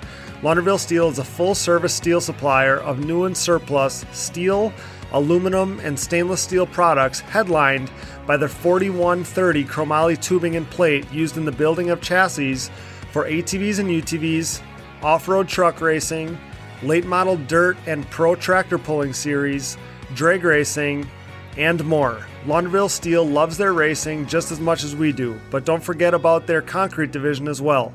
With over 25 years of experience, the Concrete Division can supply everything you need to complete your next business or personal project. Their central Midwest location enables LSE to easily serve customers across the United States. For a quote, additional info, answers to more of your questions, or to talk a little racing, head over to laundervillesteel.com or give them a call today. We are proud to be partnered with yet another racer-owned company. Thank you, Launderville Steel Enterprises and Concrete Supply. We are proud to be partnered with Gript Gloves. Gript is an ATV rider-owned and operated brand with the rider in mind and the goal of keeping costs affordable. The Michigan-based family operation recognizes riders' desire to showcase their identity. Owner David Payne's love for eccentric colorways and crazy patterns shows in his product, something not often found in the work of big manufacturers. Here to push stereotypes and limitations, Gript's drive is to produce a glove with cool colors and designs that won't break the bank. With comfort and quality as key motivators, the family affair is constantly working on the next more innovative and improved glove. Get a grip on life, join the Gript movement, because no one wants a bland glove. Check them out today at griptgloves.com, that's GRIPT gloves.com, and use discount code DIGGINGDEEP10 to save at checkout. If you were to guess, on average, how many days people in the U.S. have to wait to see a doctor, what would you say? Americans have to wait around 29 days to see a doctor in major U.S. cities. And if you're dealing with a condition like erectile dysfunction, you want treatment ASAP. That's why our friends at Roman have spent years building a digital platform that can connect you with a licensed doctor in your state, all from the comfort of your home. Roman makes it convenient to get the treatment you need on your schedule. Just grab your phone or computer, complete a free online visit, and you'll hear back from a U.S. licensed physician within 24 hours. If the doctor decides that treatment is right for you, Roman's Pharmacy can ship your medication to you with free 2-day shipping. You also get free unlimited follow-ups with your doctor anytime you have questions or want to adjust your treatment plan. With Roman, there are no commitments and you can cancel anytime. So if you're struggling with ED, go to getroman.com/digging for your free online visit and free 2-day shipping. That's getroman.com/digging for your free online visit and free 2-day shipping. We are also proud of our partnership with Factory 43. Factory 43 was born in 2007, making Nerf bars for the Suzuki LTR, Honda TRX 450R, and Yamaha's YFZ 450. The brand soon added bumpers and grab bars, and for years now has offered parts for all sport quads. The racer-owned company strives to offer a quality product that installs easy, looks good, and holds up over time. For 2020, Factory 43 is the aluminum parts choice of the Phoenix Racing Honda team, providing riders like Joel Hetrick, Jeffrey Rastrelli, Chris Borich, and Grayson Eller with the motocross and cross-country versions of their Evo Nerf bar and MX-style front bumpers. Head over to factory43atv.com to see their full line of products. Thanks to Factory 43. We are excited to dig deep with the support of Bikes, Trikes, and Quads, LLC. Celebrating their 10-year anniversary this May, the company was started by former racers selling three-wheeler parts out of a barn in upstate New York. Through hard work, accompanied by offering great service to their customers, BTQ LLC now has over 40,000 new and used parts in stock. But they haven't forgotten their roots, still offering used OEM parts for three-wheelers, dirt bikes, ATVs, and side-by-sides. Parts are in stock and ready to ship with delivery within 3 days, including free shipping on orders over $50. Use discount code ATVMX at www.btqllc.com for $10 off orders of $50 or more. We're grateful to have Bikes, Trikes, and Quads LLC digging deep with us. Support our industry's grassroots businesses. Thank you, BTQ LLC. The Decker Training Facility at County Line MX is now open. This premier motocross training compound is located in beautiful Fountain, Florida, about a 40-minute drive from Panama City Beach. Their rapidly growing facility consists of a pro-level national track, amateur and youth tracks, woods loop, and mountain bike trails. Everything you need to train comfortably all winter long is available on site, including private cabins, a full gym, RV hookups, bathhouses, garage, dump station, wash bays, and more. With accommodations for riders across the country and around the world, the Decker Training Facility will help you become the best rider you can be. Sign up for a group training session or a private lesson with nationally ranked pros. Train tougher, smarter, and harder this off-season at one of Florida's most luxurious facilities. For more information, go to DeckerTrainingFacility.com or find them on Facebook and Instagram. Decker Training Facility, your elite training experience. We are proud to be partnered with Avocado Green Mattresses. We all know that sleep and rest are an important part of any athlete's routine. Avocado's line of natural mattresses and pillows provide exactly the support you need to ensure you perform at your best while doing the best for the planet. The Avocado mattress offers zoned back support with an internal support unit, meaning whether you are recovering from a hard day of riding or relaxing on a Sunday morning, you will be experiencing next level comfort. You can rest in peace knowing the components in your mattress and pillow are non-toxic, natural, and sustainably sourced. And getting your Avocado Green mattress could not be any easier. They offer a 100-night sleep trial, free shipping and return pickups, and a 25-year warranty. And if that wasn't enough, rest assured knowing they have 5-star ratings by verified customers, including some of the Digging Deep staff. Step up your sleep game by visiting avocadomattress.com. Thanks for listening, and remember to support our partners. Now back to the show. Before we transition into answering some listener questions, before we go here, I want to get some predictions for the final race that we have coming up yet from each of you guys, whether it be bold or not, just anything that you're expecting or anything you want to, the listeners to kind of be thinking as they kind of head into south of the border and watch all the action go down there. So Gloop, you're going to kick us off. I'll start with you. What do you expect to happen at South of the Border, or any other predictions you want to share with us? I don't know if I expect anything but the same top 4 to be up there. We might or might not have some new riders coming in from Pro-Am. Okay. Not for sure on that yet, but that could change up a lot of things. Someone newer make a mistake could totally affect the championship, stall in a corner, the most generic things you can think of, but that could really change the championship.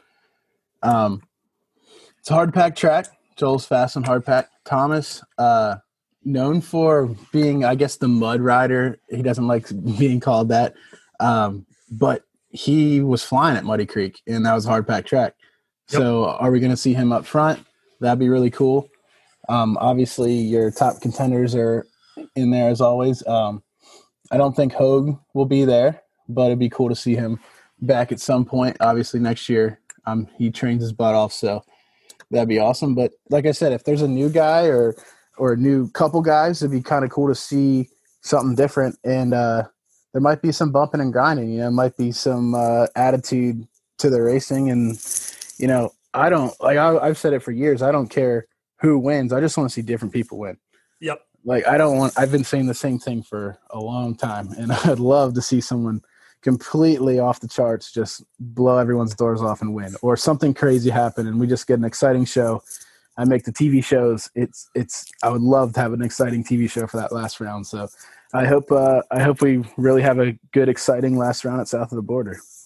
Absolutely. You're onto something, because I feel like it's, if this last weekend was any kind of precursor, things are getting more exciting than ever before. So hope you're onto something there. Ian, we'll go to you next. Do you have any bold predictions or expectations, anything like that for the finale that you have on your mind?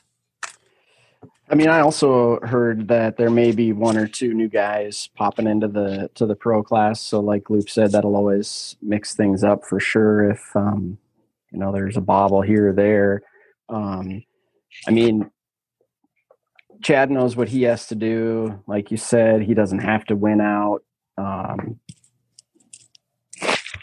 I've never been to South of the Border personally, but I've heard that it is a hard packed style track. So it is going to favor Joel for sure. If he gets a good start, he's definitely going to run and do what he needs to do. And I mean, the starts are crucial, and they all know that, and they're all going to fight for it no matter what. I mean, they have to take it a race at a time, and I'm sure that's how they're looking at it as well. So, I mean, it's going to be exciting for sure. Yeah, you're absolutely right. I wouldn't be surprised to see one of those days, almost like we saw in Virginia, where, Joel gets, both hole shots. He kind of goes and does his own thing and just hopes that everything else falls into place for him. So we'll see, but it's going to be interesting, because it's been one of those years where, things are just getting more and more exciting. You don't know what to expect. And it'll be really interesting. Casey, you're next. What do you got for us? And what are you thinking about heading into South of the Border? I mean, in reality, I see a pretty stereotypical championship battle going down to the end, bar no DNFs, no major mistake.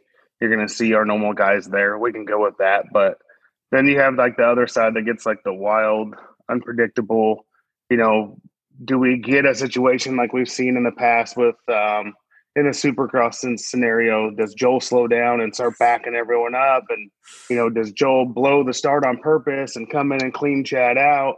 Does Chad just say, screw it, I'm going for broke, and, go out and do, pass Joel straight up like he did last weekend and win the motos just to put the exclamation point on the year? It's 2020. It's unbelievable that, and I'm very thankful, and I know all of us are, that we're here racing and we're still doing what we're doing. It's the longest season that we've ever seen. So not in any ill intent on anyone, but I hope this last race is very, very exciting. I hope it's not just status quo. Yeah, I mean, it very well could be. If it was going to happen any year, this would be the year, I feel like. You mentioned the bunching of Supercross's seasons of the past. wondered, I wasn't going to just come on and ask you guys if you thought that you'd ever see one of these guys do the hashtag bunching, but maybe we'll see that. So either way, time will tell. It's going to be a crazy finish either way, because, the points are tight and everybody's going to be hanging on to every lap until this thing finishes itself off. I would, kind of like Gloop mentioned, I would like to see Thomas end this thing on a high note. Obviously he came on here and said he'd really like the 1-1, but that'll be tough because Joel's gonna be in scorch the earth tour mode. But that 10-point gap between the top two, it's going to be interesting, of course, and we'll see what happens.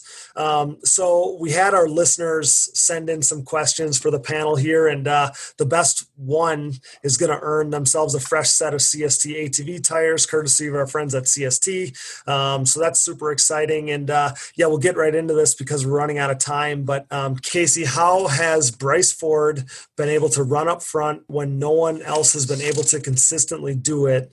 And is the number 4 the next big guy of ATV motocross? I feel like we've kind of covered that, but I'll let you answer it. Yeah, as we've talked about multiple times and then through this entire show, Bryce Ford, as of right now, is the next big guy. If you're looking at paper, if you're just watching him ride, Brandon Hogue is there too.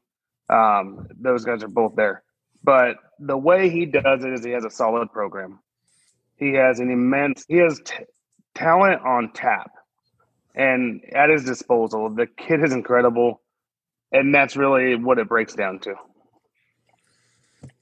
Yeah, absolutely. I think that, like I said, we talked about it so much when I put these questions on the paper. I didn't know, I guess, how much we were going to end up talking about it throughout the show. But he's got the whole package. And like we kind of mentioned earlier, I think that he has some things that you just can't teach. That answers that question. Gloop, I'm going to go to you next. Does the Phoenix Racing Honda team need to make some changes to their program? Chain brake aside, they've had reliability issues the last 2 years. If Chad didn't have that chain brake last year, mechanical failures would have cost Joel that title as well. Not trying to be harsh, this listener says, but is it time to make some changes at Phoenix Racing Honda? They're kind of on outdated equipment. I know you build a new motor every round or however they space it out. I don't know if there's any changes in their program that they need to do. Bad luck was on Joel's side this year at Pleasure Valley. What's the chances of what happened at Pleasure Valley? A hole in the cylinder. So it's kind of hard to even to say like what would you change? What can you change? Are you you're going to get on a different machine for next year? Are you going to, you keep building a brand new Honda with these parts, and what's to say the parts aren't, not as strong as they used to be, or they're made with different casts or different metals. And I honestly don't know. We might see changes all around next year for a lot of guys. So really, I don't know. I don't know what to do with the change. I'm reading this wording of the listener questions right now. Yeah. The change to the program. I think the program that they have is good, and bad luck just happens. And some of these things there's nothing you can do to change. Absolutely. One of the reasons why because there was a number of questions there's a ton of questions that I just couldn't get in. I had to select few number of them. But the reason why I kind of picked this one is I wanted to be able to touch on the fact that the program is a good program. Just like you said, I feel like, one mechanical failure all year isn't like we need to figure out a whole new program if you're Phoenix Racing Honda. I feel like if you're not Chad Wienen, who's had such an impeccable record of having, basically no DNFs for, 7-8 years, if you're not racing against him, like you'd say, hey, we have a great program. We had one hiccup. That's it. Exactly.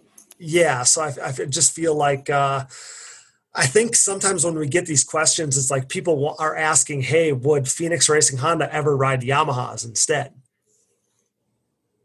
You know? I don't know. That's a question to kind of ask those guys at the end of the year.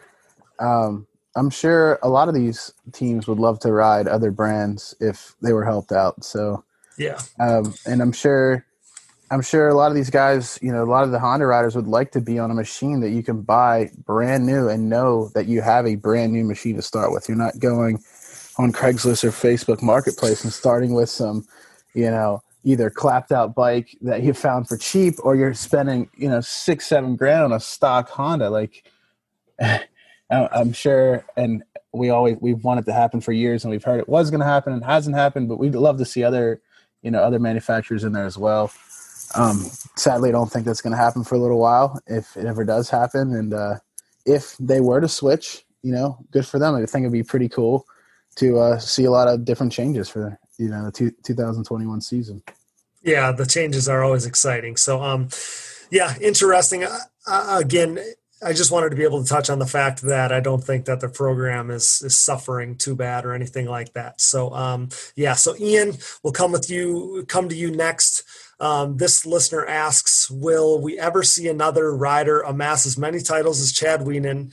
And will we ever see a rivalry like Wienen versus Hetrick again?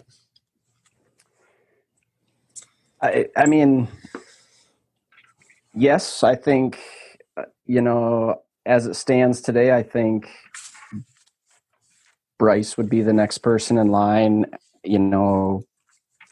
as far as showing the talent and who's running up there with those guys, and being as young as he is and first year in, he would be my vote if I had to vote for someone that, or pick someone that was going to be the next person to get that many titles. And as far as a rivalry going on as long as Chad and Joel's has gone, depending how much longer Joel stays in it, I could definitely see Bryce and Joel and, up and comers, Brandon Hogue, Alan Myers, depending how long some of these guys can stay in the sport. I mean, and Joel as well. I mean, with the experience, Chad's, mid-30s. He's not, 5 years, maybe, like Natalie racing into his late 30s. He's not going to do it forever. I mean, he's going to get out sooner than later. And those are the next guys coming up. And it's definitely going to be a hard goal to get that many championships. I mean, I don't think it's undoable, but it's definitely going to be, it's going to be fun to watch. Yeah, I mean, Chad has proven that it's doable. I feel like everybody said, oh, nobody will ever get near Gary Denton. And, here comes Chad Wienen, and he took him a lot of years to figure it out too, right? So super interesting. You went exactly where I would have went with. I mean, you look at Bryce Ford, he's 18 years old. He's where he is now. So he's definitely got, for as long as he's going to be in it, you have to think he's going to be kind of in the mix of this thing. So that's definitely where I would have went with that. And then when you sometimes this listener used the word rivalry. It's almost got a negative connotation to it. So, because it's not like those two guys hate each other or anything like that. So it's interesting to think who the next rivalry could be. I guess I'll open this up to the two other guys too, if you want to touch on, who, if you have a rivalry or a battle that could ensue over the next handful of years. If you want to weigh in on that, feel free now. Can I offer any of you Lindquist versus Ford going forward, something like that? Because those are two really young guys, could be at the front of the pack for a lot of years. So either Casey or Gloop, if you want to weigh in on the rivalry question, if we'll ever see a rivalry like Wienen versus Hetrick again, feel free to do so now. If I had to guess, it's going to be Lindquist versus Ford. Like you took it, like I was been dying just to bring up the rivalry part. The rest of the question, it's so unknown if anyone can ever match Gary Denton. Chad still hasn't matched Gary. Obviously, he's close. If anyone can match Chad with timing and today's day and all this stuff. But rivalry-wise, I think what we see, maybe not in the next 2 years, maybe in 3 years. I don't know. I see Bryce Ford, Max Lindquist being Joel Hetrick, Chad Wienen, rivalry, thickness, all the way down. You watch Max Lindquist right now, and he's a shorter, younger version of Chad Wienen that Chad wasn't when he was Max's age. Bryce Ford resembles Joel Hetrick, flashy style, super aggressive. But those we've proven for the last 10 years, let's say, like those two styles can actually work to be champions. Yes. Those guys are the guys that are going to end up being more than likely in the head-to-head battle for many, many years. Brandon Hogue, Allen, Logan, and there's no disrespect to any one of those guys. Like, they could very well prove me wrong, and I hope every one of them does 100%. But if I was just going to take a bet right now, safe answer, Max Bryce. Be really interesting. Gloop, you want to weigh in? Can't count out Decker. Decker needs to, with all due respect, mature on the track with riding. Just smooth it out. He kind of looks like a Cody Gibson. He's absolutely insanely fast. It's one of the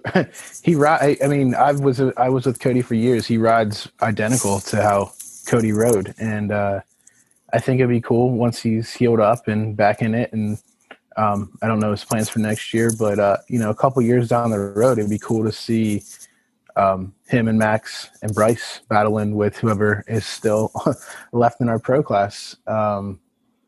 Max is insanely smooth. He looks like a Chad Wienen when he rides, and it's really cool to see someone that fast in Pro-Am right now and that smooth. And he, once you jump the pro, it's going to be a different story with everything, and you have to mature and kind of pace yourself a lot differently, or know when to exert yourself. So I think we're going to have an interesting 2021 season in that fact, or in that aspect of things. And I don't know these guys' plans for next year. I'm assuming he'd be moving up.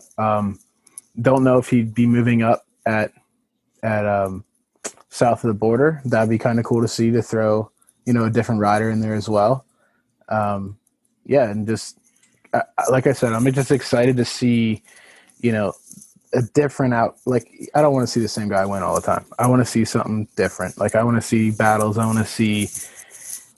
just want to see these guys step it up. And Janusa just got a track that he's going to be he's working on and stuff. I think he'll step his game up with he has the endurance, and he has pretty bad luck with hole shots and whatnot. But once he's putting in the riding all the time, I think we'll see him consistently up there as well.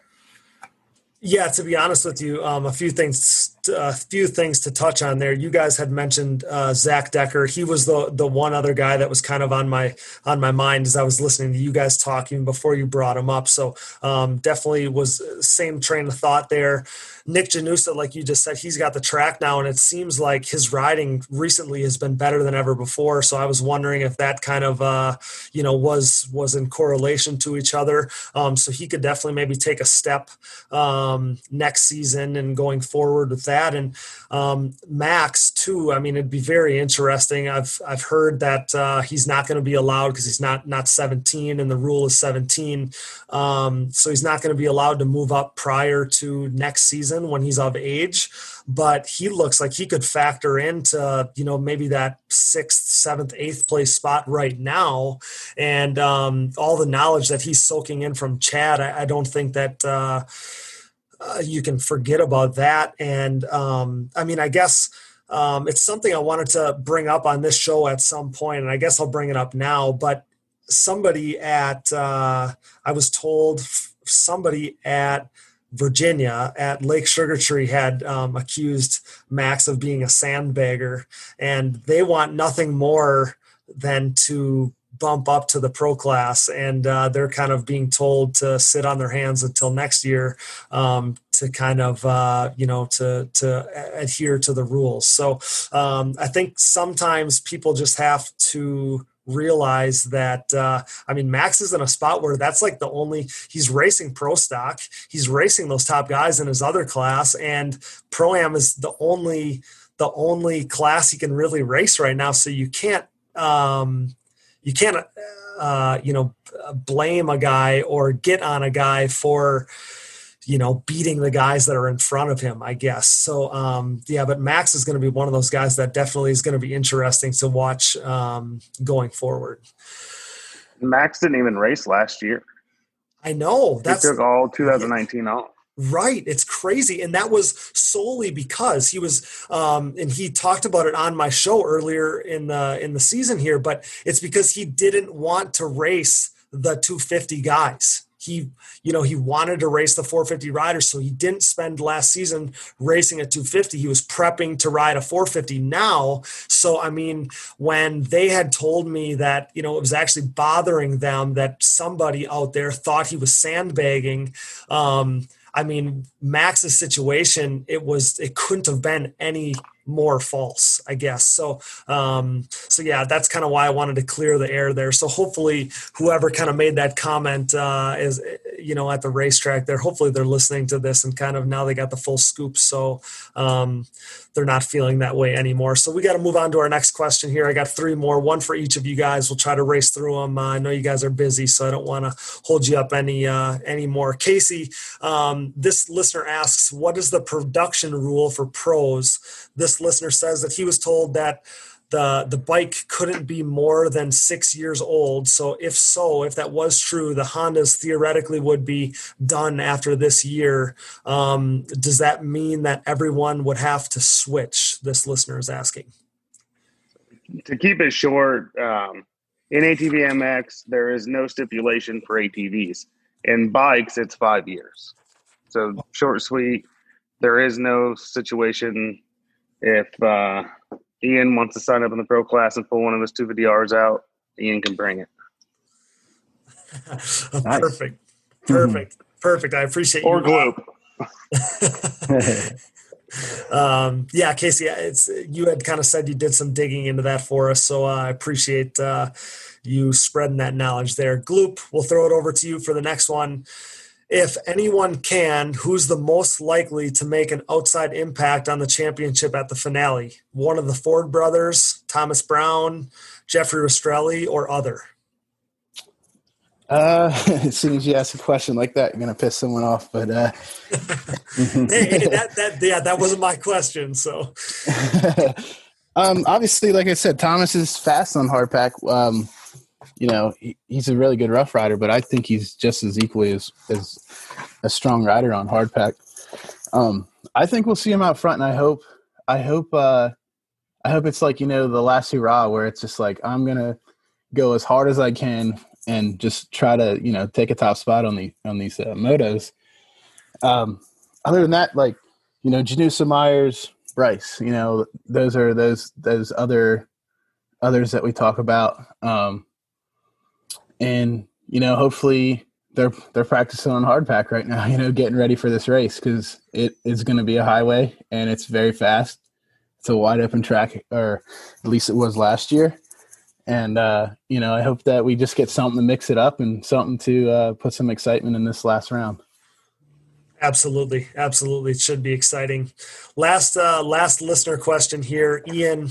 We're going to have you finish us off. You started the show by talking about Three Palms a little bit. This listener wants to know, how was your experience at Three Palms, and would you like to see another national event there in the future? Yeah, I didn't get to ride the track, but from a viewing standpoint, from the wakeboard park to the track itself to the parking, location, I definitely would go back there again. In fact, I would like to ride the track. I liked technical tight stuff like that. It looked fun. I definitely would like to see it go back there. Awesome. Yeah, I like I said, I think it's exciting to see something a little different. It's always cool to go to different racetracks, but it's exciting to go to different styles of racetracks as well. So we race on plenty of big, open, big national tracks, right? So to put everybody on, just a different style racetrack, I feel like it's good this is a national series, so it's good to test everybody's ability in one way, shape, or form. So the one thing I will say is it's a long way from home, obviously. You guys being in Illinois, I'm in Wisconsin, but yeah, it's a long way from home. And I don't think that the numbers were stupendous, but the track and the racing was amazing. So, and overall, I just had a blast down there too. So, yeah, I think I couldn't have said it any better. So, we had so many questions, but we've already pushed our time over the limit here. So that's all we could get to tonight. We got Wes Lewis coming up. We'll pick a winner from those questions that we did ask and get those tires headed their way. Thanks again to CST Tires for that. But I think that'll do it, guys. I can't thank you enough for your time. I'm stoked to get you guys on here. You guys are series insiders, obviously some of the best of them. And I can't wait to get this content out there to our listeners. So I just can't thank you guys enough for joining me and sharing your wealth of knowledge. And you guys are always welcome back here. It's been an absolute pleasure to have each and every one of you. Thanks, Cody. Appreciate it. Yep. Thanks for having me on. We'll have to do it again. Yeah. Thanks, Cody. Thanks for what you're doing. Gloop, same thing. Ian, you guys are a big part of why the sport keeps making the merry-go-round. Awesome, guys. We'll have to get together and do it again. But thanks again for tonight and take care. Man, I hope you enjoyed that as much as we did. Thanks to our trio there, thanks to all of our listeners who sent questions in, and thanks to CST Tires for offering up some awesome prizes with more to come. Congrats to Sawyer Kostelic for earning himself a brand new set of CST Pulse MXR tires with this question regarding current dominance and future rivalries. Awesome question. Now let's get right into our last segment of the night. We've kept this guy waiting long enough. Enjoy. And now we're proud to welcome this guy to the show for the very first time, and man, does he deserve it. Brought to you by the folks at Bikes, Trikes, and Quads, LLC, coming off a stellar 7th place overall finish in the pro class on Saturday and wrapping up a Pro Mod National Championship on Sunday. Say hello to Wes Lewis. What's up, man? Thanks for coming on. What's up, man? Thanks for having me.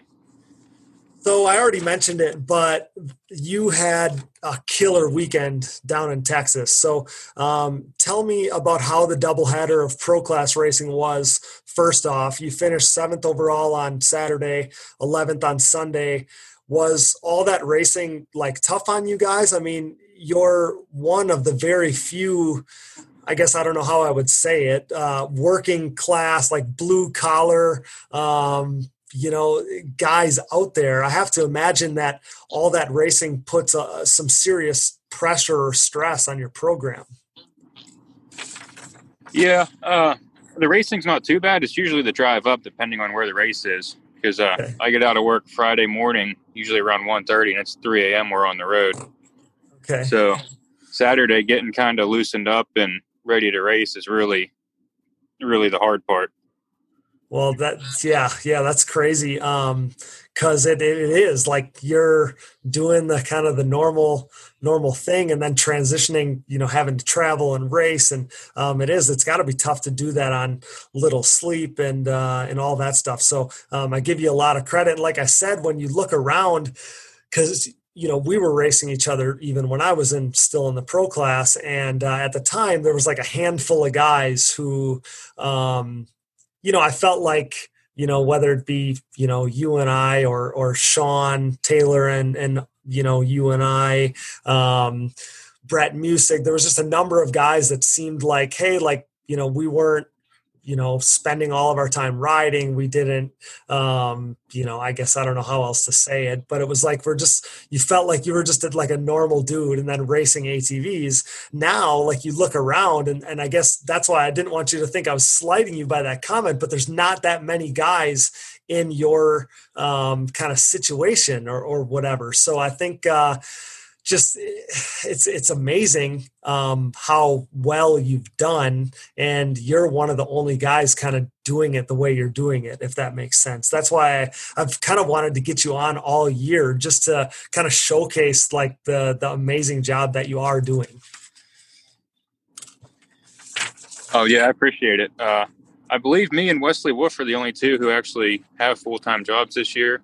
I mean, there may be a few other guys I don't really know, but I know we're the two for sure. Okay. Yeah. And like I said, I think it's cool to showcase, kind of those stories. So we talked about, I had mentioned all of the racing that you would have to do for the pro class more than ever before with a 3-moto format. And if that wasn't enough, you've been running the Pro Mod class all season long. So you had the Pro Mod motos on Sunday as well. You finished second in Moto 1, and then that kind of the tropical storm rolls in and it started raining. So tell me about your second moto in Pro Mod there. Yeah, Saturday was the normal day in pro, and then Sunday went into the extra motos, and having the 20-minute pro moto in the morning was rough. Then as the rain came, we were looking at the radar, and I knew it wasn't going to stop, so we put the big tires on, and it was like halfway through that moto, and that track just filled up with water. Okay, yeah, because I had already left the racetrack, and we, by that time, we were already out of the rain, like it was nice out and whatever. And then I'm like watching the radar, and we were actually listening to the radio from the track, and they were talking about how, trying to describe the conditions. So how bad was it? Like, there was standing water, and, you talked about running the big tires, but how muddy was the conditions there in that second moto? It's pretty hard to describe, because the first lap we went out, we were able to hit every jump, downside everything, and the track was still relatively good. Okay. And then by lap 3, I want to say it was starting to get sloppy, and like the 5th and 6th lap, there was starting to get standing water in the corners, and it was just rolling all the jumps. Oh, that's gnarly. It's crazy, but you made it happen. So you must have got the whole shot right and kind of made that mud race a little easier on yourself. Is that how it went down? Yeah, absolutely. I was able to get the start, and then just ran that first lap pretty hard and tried to maintain from there. Okay. Yeah. So it ended up being your second overall win of the season in Pro Mod, and that was enough to claim your first ever national championship, which is crazy to me. So tell me about that feeling, claiming that thing. It hasn't quite set in yet. We still got our sights set on a top 10 at SOB. Okay. But I'm hoping after that it really sets in and I get to enjoy it. Okay. Yeah. It's amazing because, it's like you always talk about how the pro class is composed of guys that have won at every level of racing typically. And I guess that's not your story, which I think is really cool. So, I guess that gives you some uniqueness, but how old are you, Wes? I'm 29. Okay. So I'm 28. So we're very close. So to get your first national championship while racing the pro class and, racing this other class. And you had been close in Pro-Am a number of years, if I recall. But yeah, I just think that's the coolest thing. So you have to be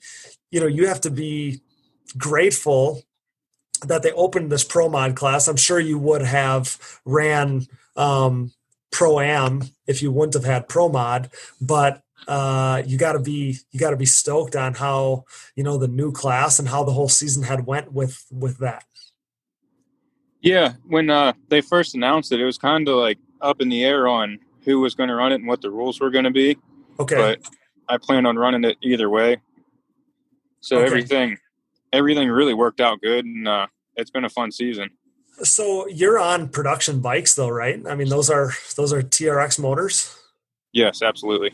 Yeah, which I think is also the coolest thing. We were actually discussing it in the shop earlier today, and I was like telling my dad actually. I was like, man, I'm so glad that Wes won it, and he was on production motor, because I'm not.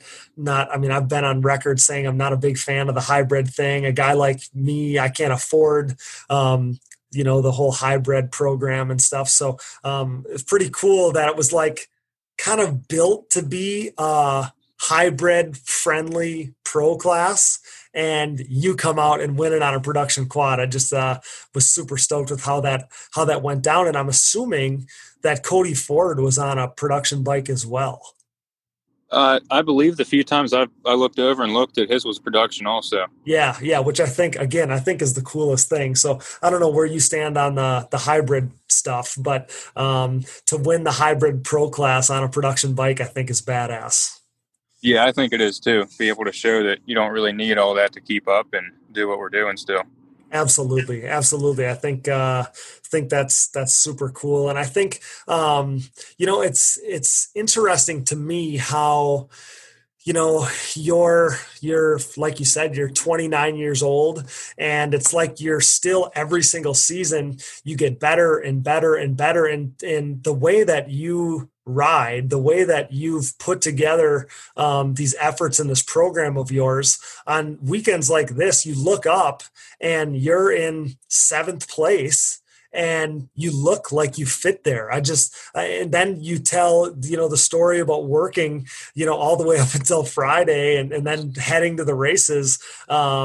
It's just cool. I feel like that's what ATV motocross is about, is just enjoying it and, doing it within your means, doing whatever you have to do to go to the races and have fun and all these things. And I that was one of the reasons why I wanted to be able to showcase your story, talk about, at least, give you some credit for winning that national championship in pro mod, and then it worked. It was perfectly in line with a great weekend in the pro class, and I feel like that's why we needed to get you on here. Yeah, definitely. It's kind of one of those decisions you make at the beginning of the year, and you're going to put everything you have into it to get to the races and do well there. Yeah, I like that. You obviously the title, the good finishes, all that stuff, you deserve it. And when we jump back to kind of talking about the premier class, you had told us that your goal was to finish in the top 10 every week, which you've done more times than not this season. You find yourself now 9th overall in points in the pro class with one event remaining, like you mentioned earlier. You got to be stoked with that, huh? Is that pretty close to, the goals you had set yourself in the pro class? Was, you said finishing top 10 in each race, but finishing top 10 in the points, is that where you wanted to be? Yeah, absolutely. I think I've been 11th overall twice, so I've never been this good in points coming into the last round. Oh, that's killer. You put yourself in a great position. And I felt that same feeling a number of times. felt like I was 11th every year. So, right. So to see that is really cool. Wes, what is, is this something you can foresee yourself doing, into the future here for the next handful of years, continuing to do it like you are? Being I asked that, I guess I didn't even necessarily plan to, but your trajectory in my mind is still just getting better and better. So can my listeners, can the sport kind of plan to see you here for a number of years to come yet? So far the plan is SOB is going to be my last full season. And depending on what happens this off season, I'm not too sure, but I have really no full plans of making a full year again next year. Okay. Well, I guess you never know what happens, but if this is the end of the full-time pro thing, man, to go out with your first national championship, to go out with your first top 10, presumably it looks like you're going to do it, but your first top 10 in a season, that would be pretty darn special. Very few guys get to go out on, kind of on their top and end it with a high note like that. And, that would be very cool for you to end it, I guess, with kind of the best year that you've ever had. That would be pretty special. Yeah, it's pretty cool. Definitely a good feeling. And then with the way 2020's been with COVID and all the races getting moved and bumped around, I feel like it's kind of been a special year all the way around, and it's been a good one to hang a hat on.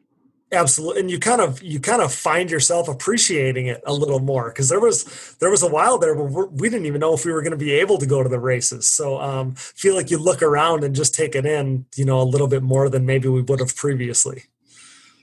Oh yeah, absolutely. Because after Daytona, when everything started, we had no idea when the next race was going to be and how long we'd have to get ready for it once we found out. Yeah, it's crazy. Well, I'm so pumped for you, buddy. You know, I feel like I said, it was a story, kind of a timeline of yours that I wanted to be able to share because it is unique. And obviously, like I said, you deserve kind of the success that you found this year. And I know for a fact that I share that opinion with a lot of people because there's a lot of third-party people within the sport that are stoked to see how well you're doing, to see that you got that championship, put that kind of on the mantle. And like you said, you want to end it on a high note at south of the border, and then you can kind of go I don't know how to say it, go enjoy that thing. So I just wanted to get you on here, talk about an awesome weekend, a great year, congratulate you on your first ever national championship. And yeah, man, congrats. You slayed it. Thanks, man. I appreciate it. All right. Great job, buddy. Thanks again for your time, and go end this thing on a high note at south of the border. Absolutely. Thank you. That's a wrap. We're stoked how this episode turned out. We're happy to give you some listening material as people are on the road down to the finale, or even if you're listening to and from work or at work, we're stoked to continue to insert more and more knowledge and insight into the sport that we love. Major thanks to tonight's guests, Ian Harris, Gloop Mahey, and Casey Greek. Thanks to those guys for everything that they do for our sport, and thanks as well to national champion Wes Lewis. And if this is truly the end, congrats on a stellar career. Thanks as well to producer Dallas Jansen, my brother, who always finds time to fit the podcast into his busy schedule. Thanks, Dallas. We couldn't do it without you. Thanks to Brooke, and thanks to AMA official Harv Whipple for all he does to assist us. Thanks to our newest sponsor, Launderville Steel Enterprises and Concrete Supply, and thanks to the rest of our sponsors. CST Tires, Yamaha thanks to Blue Crew, Valvoline, SSI Decals, DID Racing Chain, Wienen Motorsports, the Decker Training Facility, Namura Technologies, Bronco ATV and UTV Components, Evans Waterless Power Sports Coolant, Forworks Carbon, DP Brakes, Gripped Gloves, Blenders Eyewear, Mountaineer Brand, Avocado Green Mattress, Roman Health, Factory 43, and Bikes, Trikes, and Quads, LLC. Support the brands that support our show, and don't forget to use those codes to save. You can find all of our episodes, additional podcast providers, sponsor links and discount codes, our show merchandise, and more all on our website, diggingdeepatvmx.com, so check that out today. And most of all, thanks to you guys for listening. You guys continue to let us know how much you enjoy everything that we're doing here, and that keeps us going and justifies all the hard work that we continue to put into this. So many listeners stopped me in Texas to sing our praises, and Digging Deep shirts are everywhere. Honestly, I constantly feel the need to pinch myself. So many of you guys love the podcast, and it sure does make us proud. You seem to have a passion that matches ours, and we truly can't thank you enough for all you do to support us. So Digging Deep Nation, thanks to all of you who religiously tune in week after week. You're the absolute best. You can find us on Apple Podcasts, Google Podcasts, Spotify, Stitcher, and more. Basically, wherever you find podcasts, you'll find the Digging Deep ATV MX podcast. The show is available to anyone and everyone, so simply go to diggingdeepatvmx.com if you need help finding us on your preferred podcast provider. I mentioned our merch, and with fall in the air, it's the perfect time to grab some of our fire Digging Deep hoodies. Available for purchase on our website today, you can show your support by wearing our apparel. Digging Deep shirts, hoodies, and more are available with free shipping, and all proceeds going directly towards constant growth and improvement of the show. Thanks for all the support and for wanting to represent Digging Deep. Aside from our merch, if you're looking for an easy way to support our efforts, visit diggingdeepatvmx.com and click the Buy Me a Coffee button. This is an easy way for you to set up a one-time or monthly contribution to help prompt continued growth and improvement of the show. Remember to call our voicemail line with questions, topic suggestions, business inquiries, and more. Our show number is 920-569-3519, so check that out if you want to hear yourself on an upcoming episode. Follow the show on social media, Digging Deep ATVMX Podcast, and myself, Cody Jansen, for additional behind-the-scenes content and insider info leading up to and at the races. You know I love the screenshots showing that you're listening, so send those in, and I promise to keep sharing them. It's a simple and effective way to help spread the word. I love sharing those screenshots. As always, be sure to subscribe to the show, give us a rating, tell your friends, share our posts, wear our shirts and hoodies. This helps us show our reach to our partners, and overall it helps spread word about us, all while growing the sport that we love. Your help with this is so appreciated. If you enjoy what we're doing, take a second to like, rate, and subscribe to help us stick around long into the future. The battle continues this weekend at South of the Border. Chad Wienen is in the driver's seat heading in. Will he claim his 7th AMA ATV Pro Class title, or will Joel Hetrick pull the upset and claim back-to-back championships? We'll soon find out. We'll be back next week to cover it all, headlined by guest Sean Taylor, who will be wrenching for Joel Hetrick this weekend. Cannot wait for that. I hope you enjoyed another special episode, and if you're new to us, check out our past shows with Chad Wienen, Joel Hetrick, Thomas Brown, Jeffrey Rastrelli, Doug Gust, Josh Creamer, Dustin Wimmer, Gary Denton, Dustin Nelson, and so many more. And quickly, before we go, I want to give a shout out to Seth Fleege.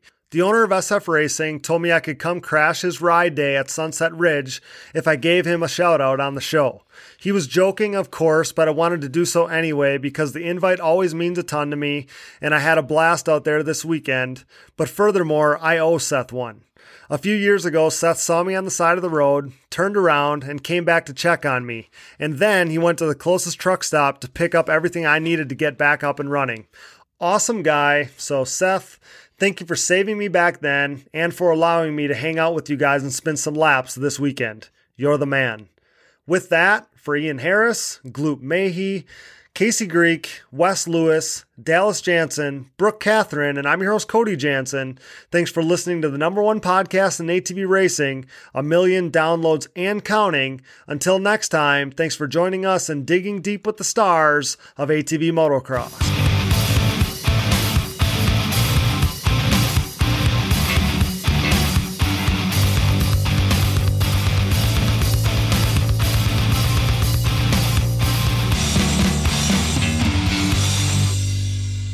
That's a wrap. We're still here. Just let it play. I'm going to restart right now.